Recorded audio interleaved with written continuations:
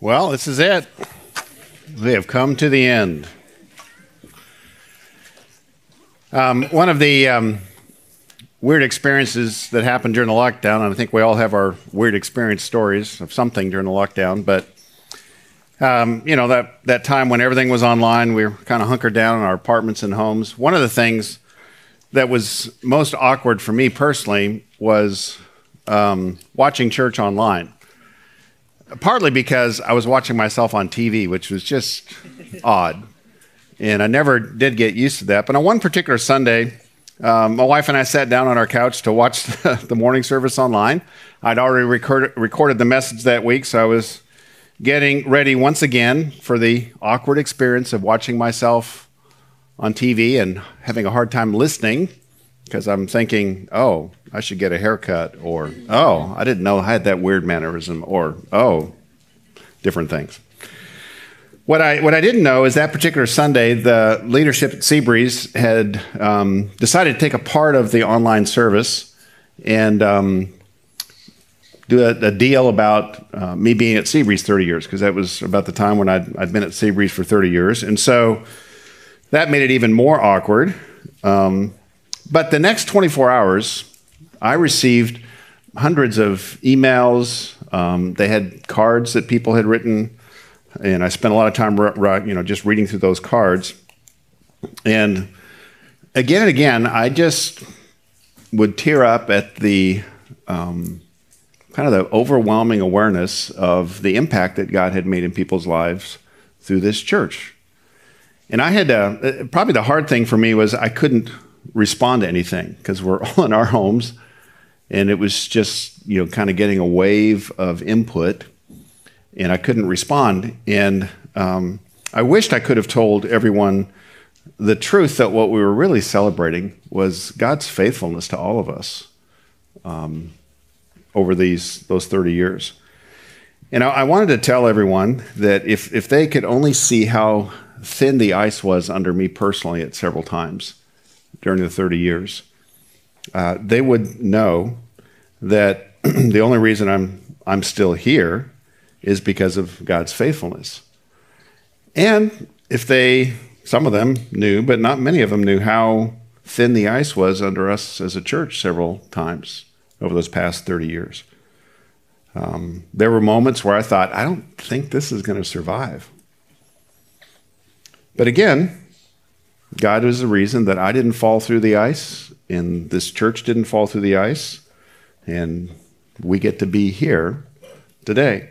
And I say all that to remind all of us that the kind of impact that Jesus intends us to have as salt and light is a group project. As I've said in the you part of the you are the salt of the earth and you are the light of the world, is a personal you and a plural you, a singular and a plural you, a you all. And that's the way God uses us as individuals to make an impact. Not as we become amazing ourselves or famous, but as we work together in teams to carry out what it is that God wants us to do in bringing the good news of Jesus to this world.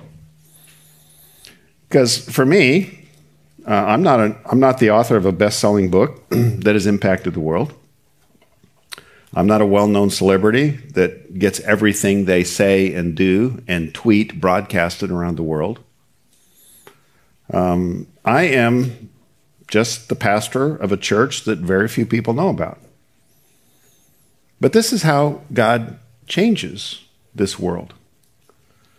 Impact is made as people who decide to follow Jesus and then band together in churches and ministries that some of them are big and impressive, but most of them are small. And then together we go about the business of loving people around us and sharing the good news of Jesus with them. And it's easy to miss how big this kind of impact is because it never makes the news. It's really hard to notice.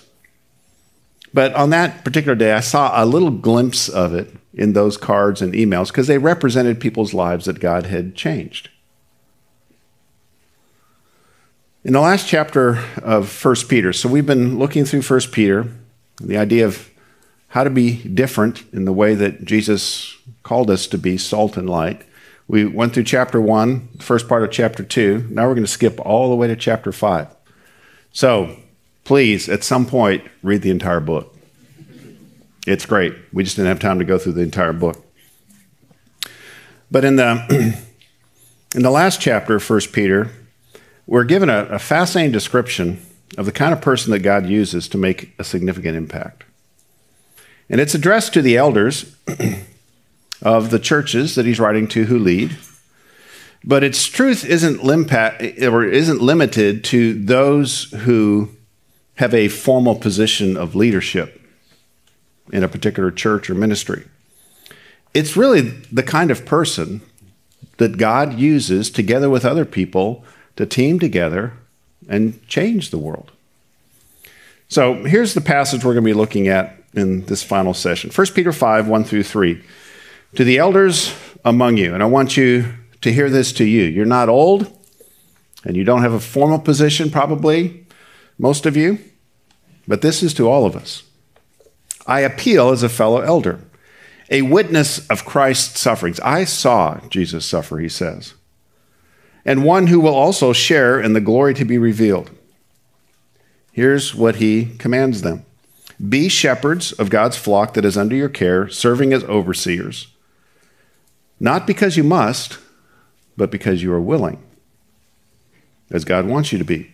Not greedy for money, but eager to serve. Not lording it over those entrusted you, but being examples to the flock. This is the kind of person that will make an impact for God in this world. Now, I'm using the word impact, but I think we all know the word impact originally comes from the field of physics. Isaac Newton is known as the father of physics. His first law was called the law of inertia. And I thought, oh boy, we got a lot of smart students that may be physics majors, so I think this is right. But if not, it's just a pastor giving you basic information. You can check it out. But the law of inertia says that objects tend to remain in their current state unless acted on by an external force. And the event that moves an object is called impact. It's when an object comes in contact with another object and changes its future direction. But of course, we're using impact in the other way that it's used, and that is the impact on people's lives. Because objects are not the only thing that are impacted. People are also impacted. And like objects, we as people, we tend to kind of remain in our current state. You may have heard that the best predictor of future behavior is past behavior. That's just who we are. We tend to kind of get locked in on a set of patterns and a way we approach life. And unless there's someone or some set of ones to impact us, we'll probably just kind of keep going in the same direction. Something has to impact us to get us to change and move in a different direction. So in physics, it's energy that causes impact. In soul physics, the impact of people, it's relationships that cause the impact. Because we don't just physically bump into people and say, now you're changed. I mean, now you might be under arrest if you do that. So that's not how we impact people. We relate to them. We build a relationship with them. And then over time, we get to influence them, and they actually influence us. It's the nature of relationships. And these 4 verses in 1 Peter identify the 3 forces of personal impact that will really determine over time the size of your capacity to impact people and be salt and light. And they're not presented in a list form. They're presented in a continuum. You know, continuum goes from one end to the other end. The continuum goes from low impact to high impact. And this is a continuum because impact is not something that we suddenly arrive at. We check it off the box. We're now high impact people and we're done. We're going to be high impact people the rest of our life. It's more dynamic than that. It's something that we make progress in and we can actually regress in. And like everything else in life, it does have this kind of 2 steps forward, 1 step back, 2 steps forward kind of progress. Now, the 3 continuums of impact are identified in these verses by the 2 words not and but. They describe the continuum, each of these.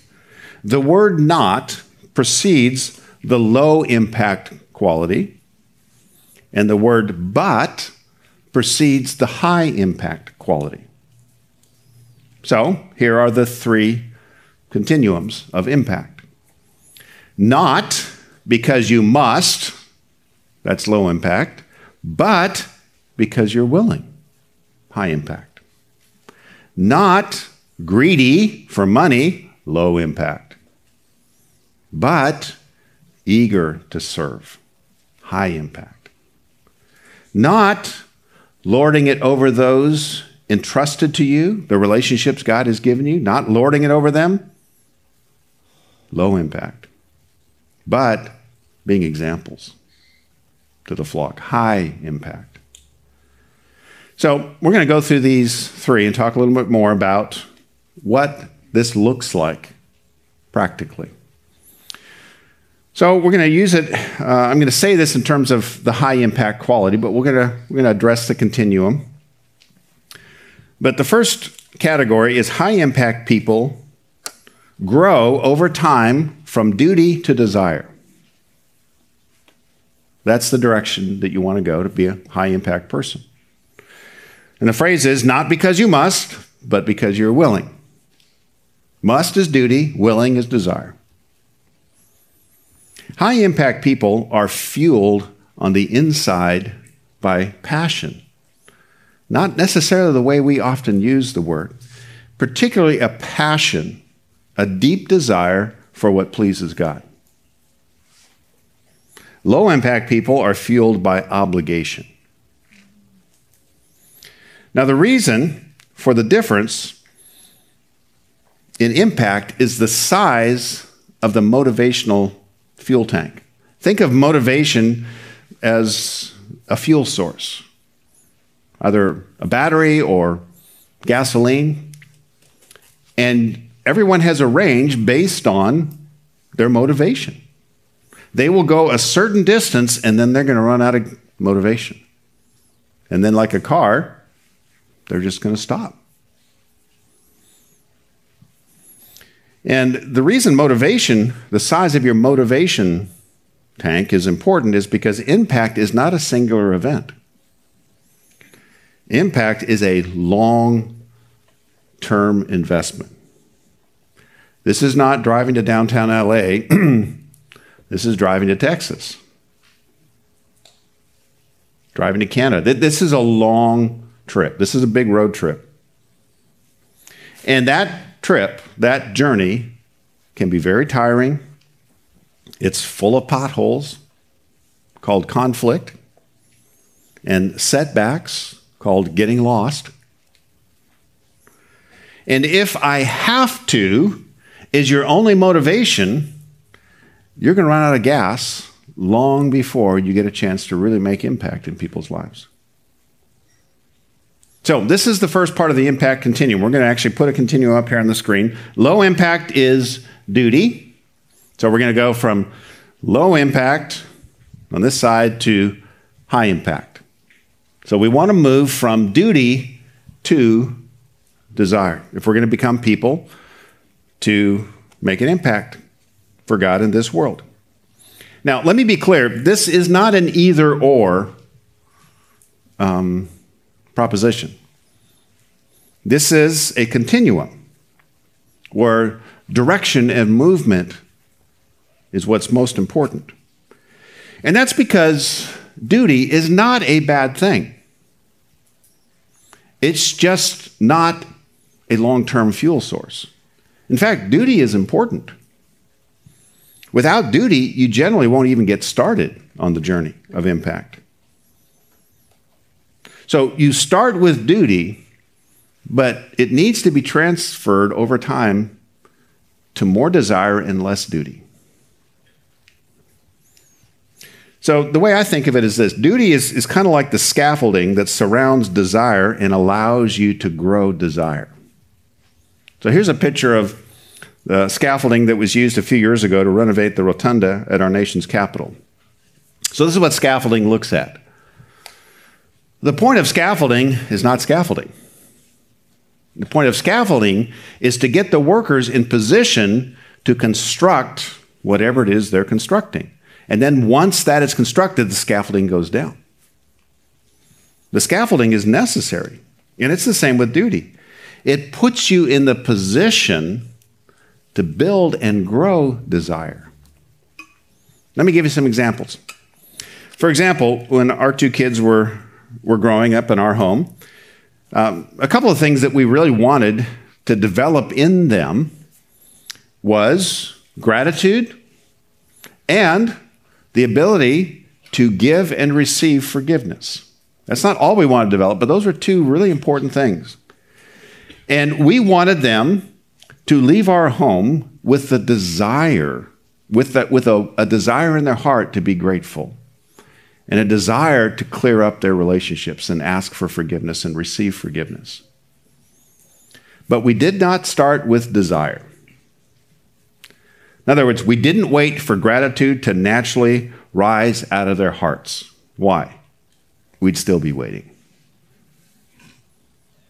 Because gratitude just doesn't bubble up on the inside. It's not what our hearts naturally do. It's not what kids naturally do. So we would do things like teach them to say thank you when something was given to them or someone said something kind to them. So we teach them to say thank you. And once we taught that to them once, they never forgot that. No, that's not true. They forgot it almost all the time. And so you've probably heard parents say, what do you say? Oh, thank you. 2 minutes later, what do you say? Oh, yeah, thank you. And this, I don't know how many thousands of times we had to say, what do you say? We try not to say it with that attitude. What do you say? Because it just didn't naturally, it wasn't just a desire, it didn't naturally bubble up. And so this was some scaffolding around gratitude. And then we taught them how to ask for forgiveness and how to give forgiveness. We taught them phrases like, would you forgive me for, and they'd look at us like, what am I asking? For hitting your sister. Oh, yeah, right. Would you forgive me for hitting you? Okay, now what do you say? Yes, I forgive you. The next day, would you forgive me for hitting you? What do you say? Yes. And I just have to tell you, there was a lot of wooden-sounding words of forgiveness. I mean, if you looked at it, it's like, and then we would say, and then hug each other. And it was just awkward hugs. Because the assessment was, I don't think they really asked for forgiveness, and I don't think they really gave forgiveness. They were just they were parroting the words that we said. And we would explain why forgiveness is so important and why God is pleased by forgiveness and why he is a forgiving God. That's why we forgive each other. But, I mean, years would go on where we just have to coach them. Get out the scaffolding again of forgiveness, climb the scaffolding, get access to the break in the relationship, and say the words. But eventually, after years, every once in a while, they would actually start to ask for forgiveness on their own. And I remember when it began to happen, it was like, wait, are you serious? Did you tell them? No, they just started doing it And they started saying thank you without being told to say thank you. So what was happening is they were moving from duty to desire and becoming, in the process, people of greater impact. One of the dangerous ideas in our culture is that duty is bad. It's kind of the idea of just follow your heart, often said, is, just follow your passion. And then, it's partly right. It's not, the best lies have a seed of the truth in them, so that's partly right. Because if your heart never gets into what you're doing, you're never going to make much of an impact in whatever it is. But duty is the structure that's required to build a desire for what is right. Because our heart tends to desire things that aren't right. And we can't just tell our heart once, no, this is what we should desire, and then our heart goes, oh, right. Our heart has to be trained, and God has to help us. The reason we need the scaffolding is because sin has warped our passions. And they need to be realigned with what God says is right and good. So in the moment, we just tend to naturally struggle to do what pleases God. And in doing so, we struggle to make the kind of impact for good in this world that God intends. What we often want will feel good now, but will leave us empty in the long term. So that's why scaffolding, the scaffolding of duty, must be built around what is pleasing to God. Then as you do that, consistently over time, God, through the power of the Holy Spirit residing in you, if you're a follower of Jesus Christ, will grow your desire for what is right so that you don't need as much scaffolding in that area. In my 20s, I was reminded by this, talking with many of you. One of the things some of us talked about was, the quiet time. And I remember in my 20s noticing that all of the leaders that I really respected seemed to do this quiet time thing. I mean, I couldn't think of one that didn't seem to have this be a major part of their life. So I decided I should probably do that. Spending time with God, reading the Bible, meditating on it, that hand. So I started building some structure, put up some scaffolding around a time of daily reading of God's Word and prayer. And some days, I really wanted to do it. Most days, it was just out of a sense of duty. And I remember doing it and thinking, all right, I guess I did it.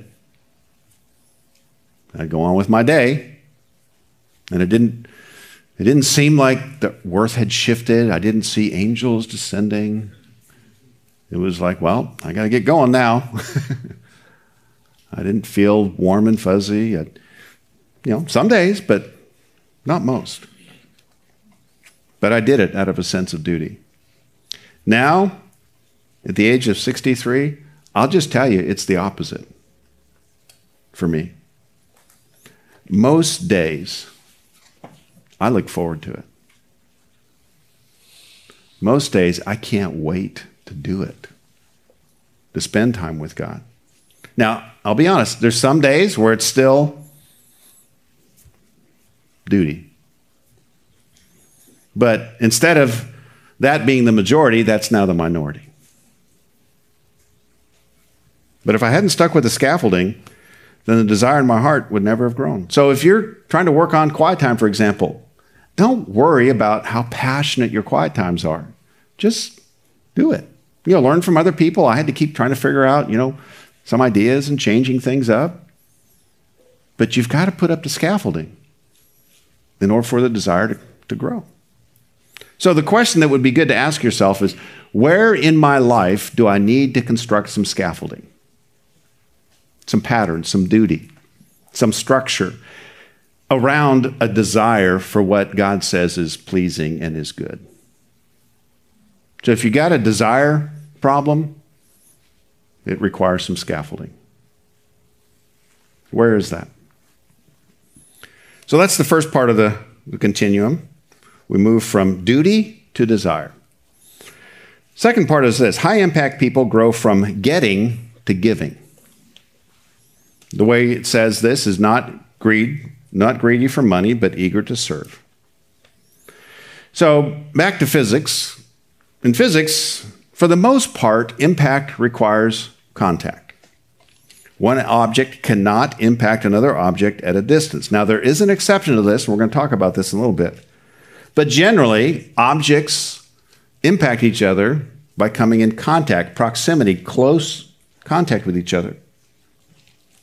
And it's the same kind of thing when it comes to soul physics, the impact on people. You cannot be used by God to impact someone's life at a great distance from them. And I'm not talking about miles here. I'm talking about relationship. It's as we get close to people and they give us a little more access to their heart that we get a chance to make an impact in their life. There has to be closeness to some extent. The problem is that for all of us, our souls are naturally defensive. We've got walls up. And that's actually good because people can hurt you. And so you shouldn't just trust everybody because you'll be in a world of hurt. So we all have natural defenses for our own protection. We're all cautious about who we let in. So how do you get past the natural defenses of a person's heart? The best thing you can do over time is to serve them. Just to be a practical help to them over and over again. Not just once, but as a pattern. I mean, just think of someone who has been a real help to you. Someone that you can call when you need something. Someone that's there to talk when you need to talk. Do you trust those people? Yeah. You don't have defenses up because they have given evidence that they're trustworthy. How? By telling you, trust me.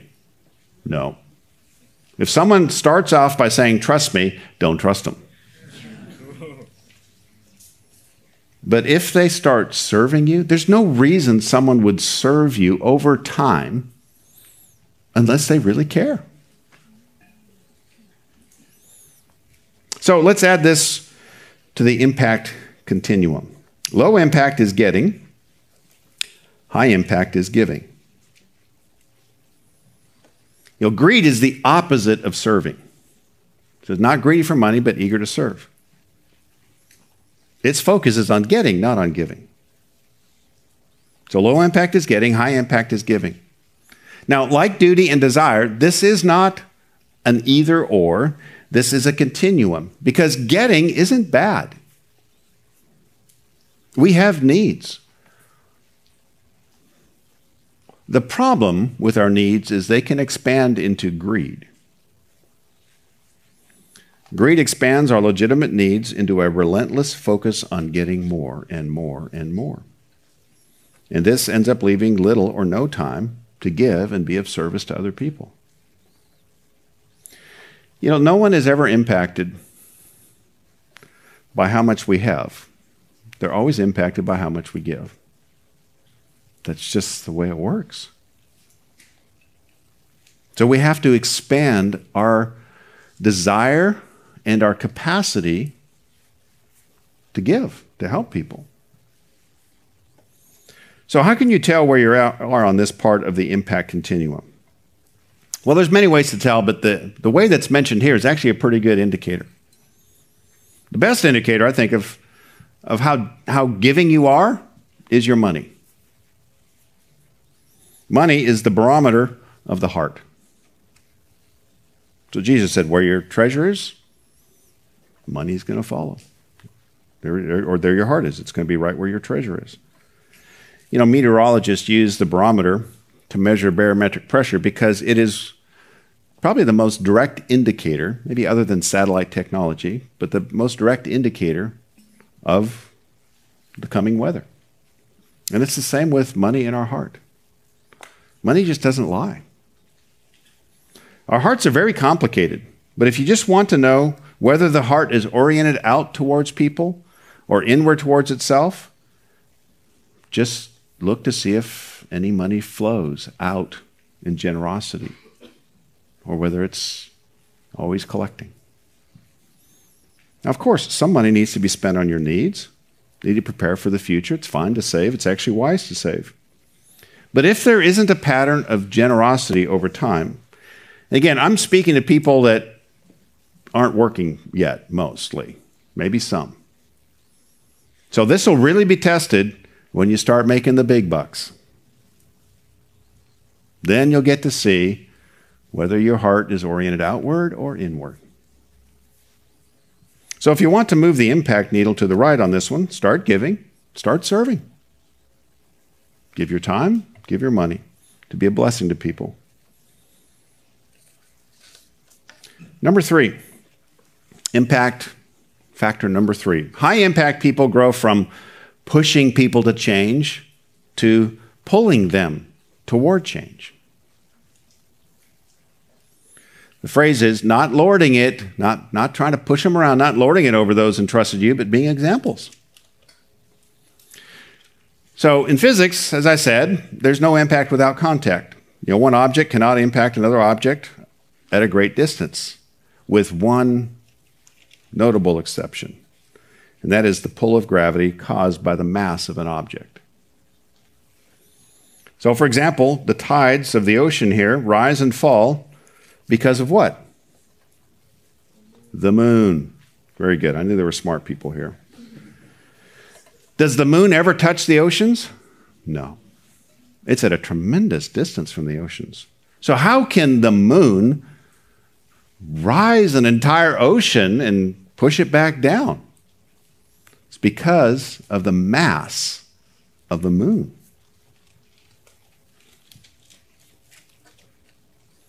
The same kind of thing occurs in soul physics. We are moved by the character of another person. That's what adds weight to the influence of a person's life, their own character, who they are when no one's looking.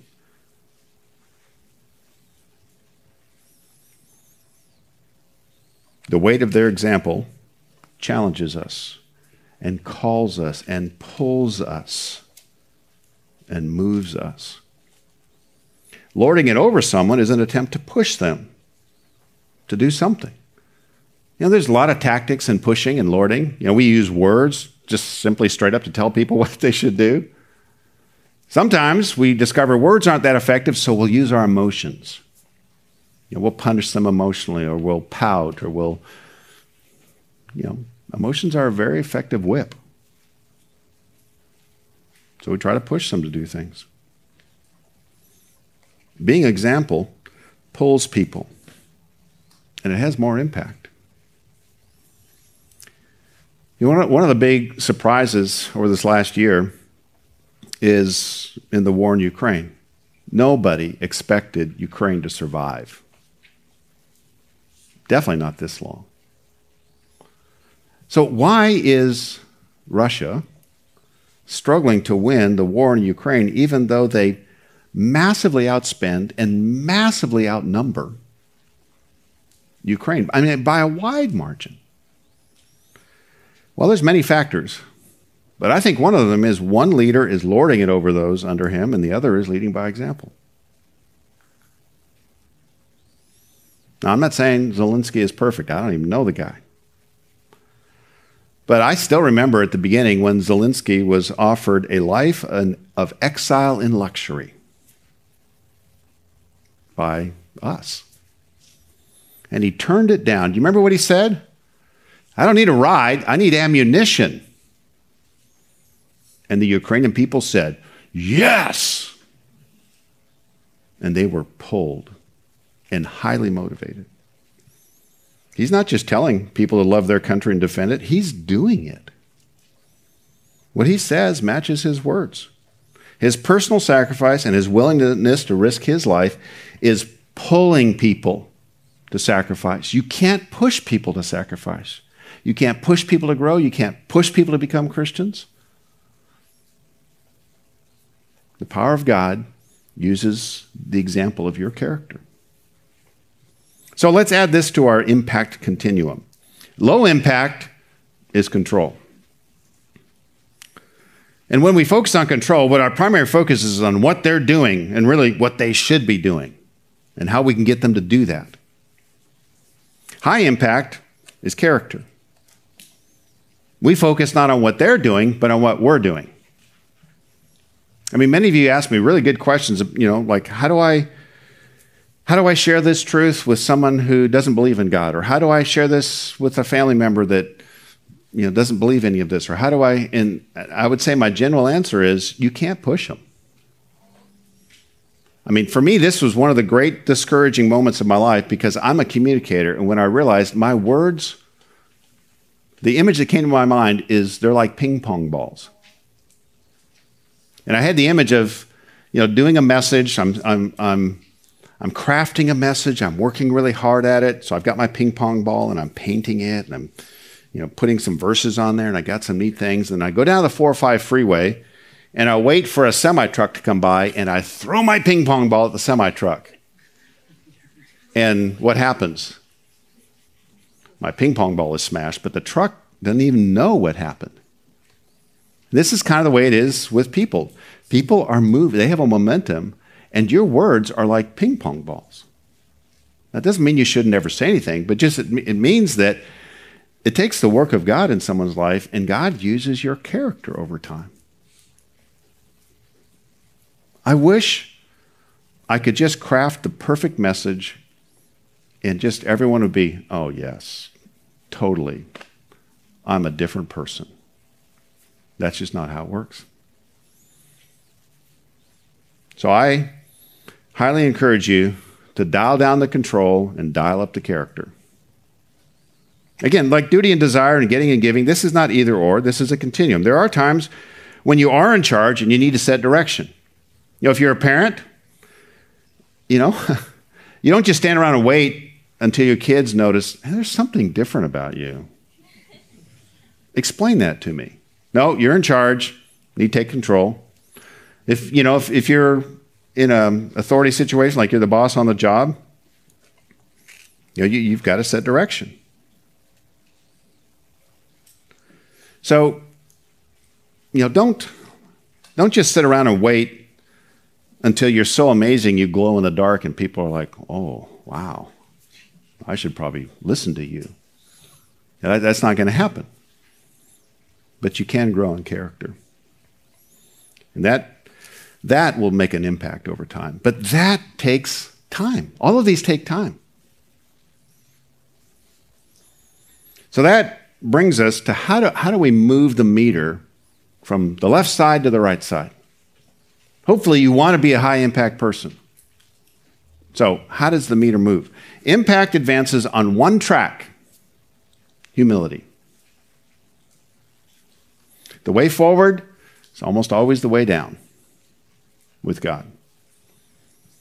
We grow in impact as we are honest about our lives, we ask for help, and we humble ourselves. We ask God for help.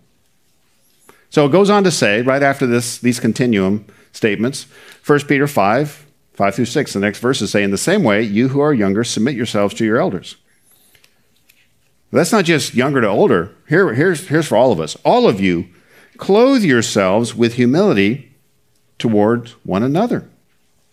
Because, and here's the reason why humility is so powerful, God opposes the proud, but he shows favor to the humble. Humble yourselves, therefore. If you want God's favor, you want God's help, humble yourselves, therefore, under God's mighty hand, that he may lift you up in due time. Newton's most famous law of physics is what? The law of gravity. Law of gravity is the force that pulls objects downward towards the Earth's surface. In soul physics, there is a similar law. It's called the law of humility. But it's not like gravity in that it's an external force that happens whether we want it to or not. Humility is a chosen position that invites the power of God. And the power of God is more powerful than the power of gravity. It's the decision that we have to make over and over again just to humble ourselves. Now, the way God works on this is he gives us time to humble ourselves, and if we won't, he humbles us. Now, we can still choose to be arrogant as he's pushing us down. But in my experience, I highly recommend the choose it for yourself option. Don't wait for God to say, all right, it's time for the elevator to go down. That is usually a painful ride. So in every way you can, choose humility. How do we do that? Well, it says, you who are younger, submit yourselves to your elders. All of you, clothe yourselves with humility towards one another. That's an interesting phrase, clothe yourselves. Basically, you got to get some humility wardrobe on, in your closet. You got to get a humility jacket. So let me suggest for you at least 4 humility outfits that you can wear. The first one, these are for different situations. The first outfit is the following outfit. In following. So try to figure out how you can get under the authority of someone in different areas of your life.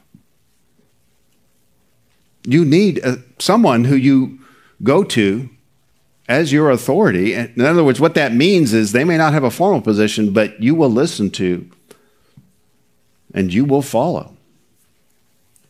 Spiritually, you need spiritual authority. Probably need authority in whatever career path you're heading. If you get a job, you'll have an authority.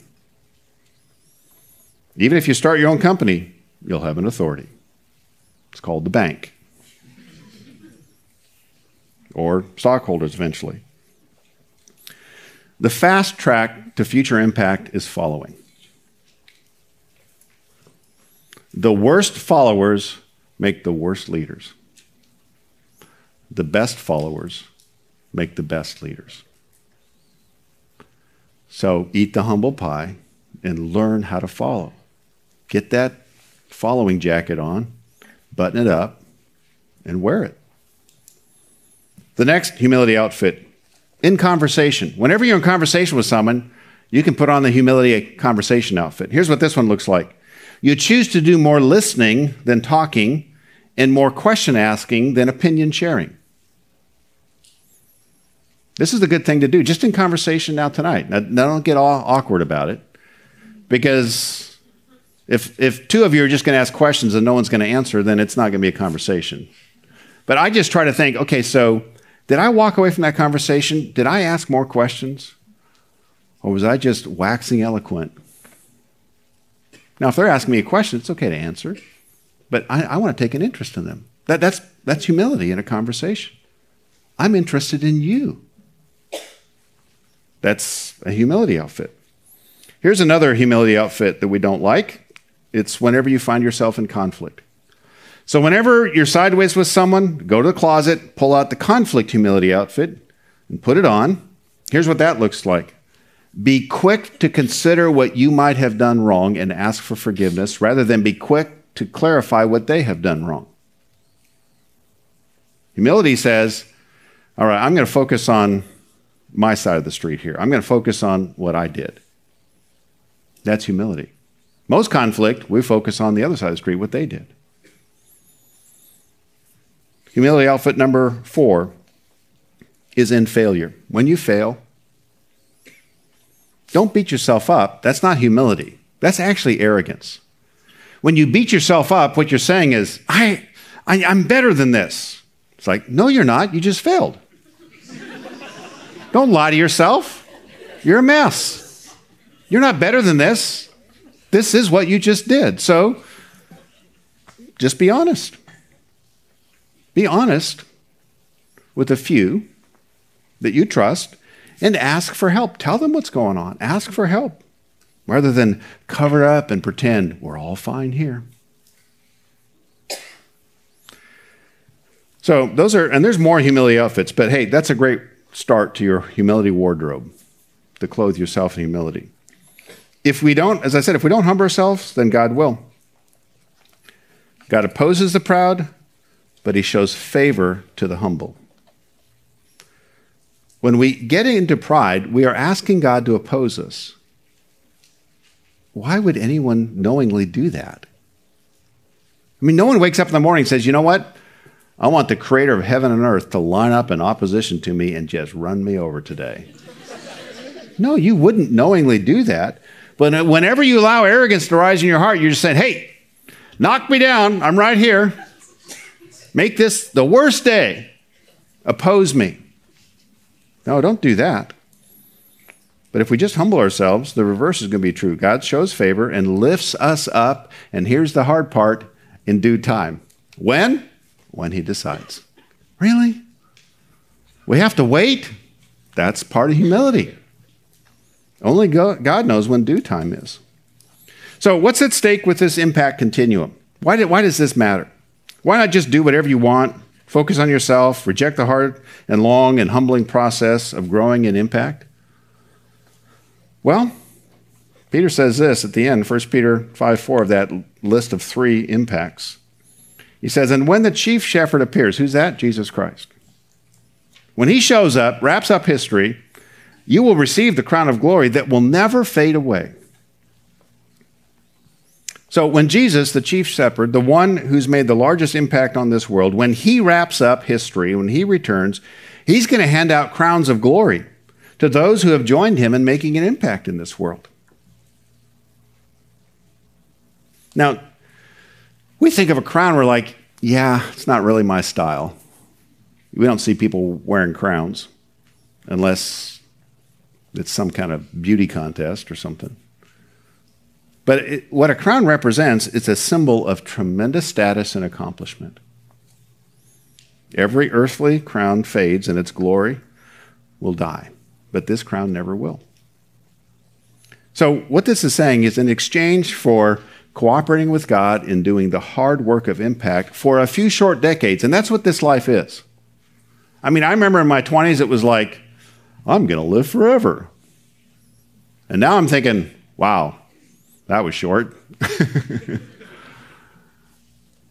So in exchange for a few short decades, we get to feel good in the presence of God about being a part of what he is doing in this world. We get to feel good about that forever. That's what this is saying. Now, I don't know about you. That's an opportunity I don't want to miss out on. And that's what this life is, the one and only opportunity that you and I have to make the kind of impact that God invites us to make with him in this world.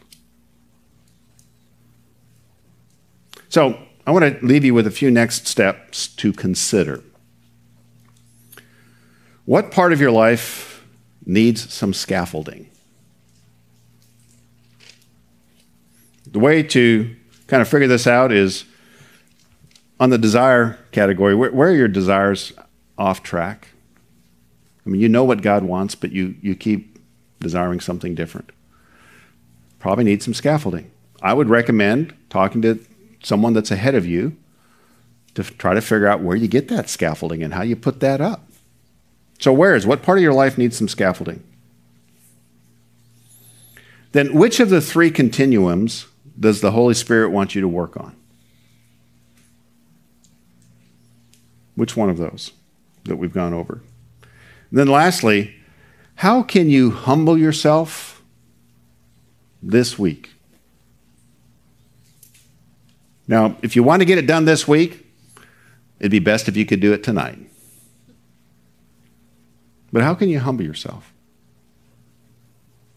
Again, false humility is going before someone and saying, I'm just an awful person.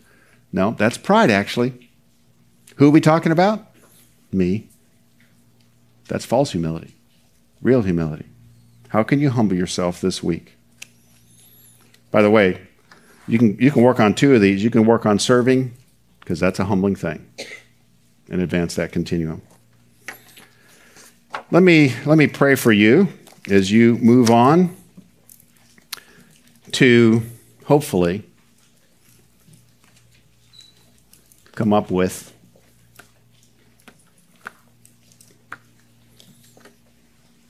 a crown of glory that will never fade away. Let's pray. Father, we kneel before you, the one from whom your whole family in heaven and earth derives its name. And so we take our place in a long line of people who have knelt before you,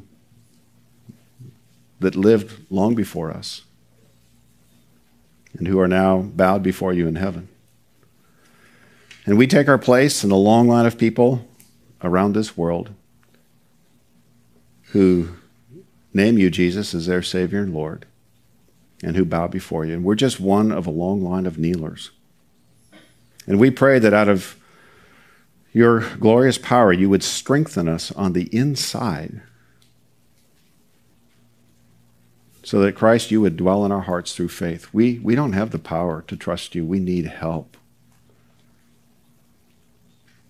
And then I pray for everyone here that has been rooted and established in your love for them. They've made the decision to accept your love.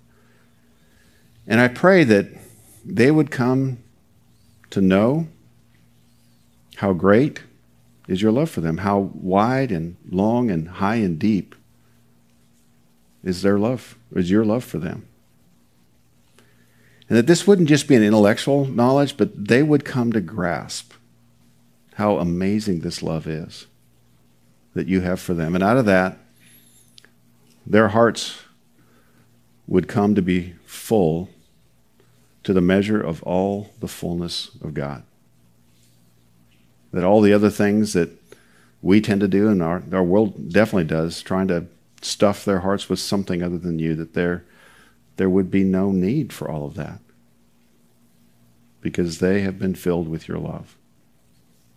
God, I pray that everyone in this room would turn the years that you have yet for them and ahead of them, you would turn that time into impact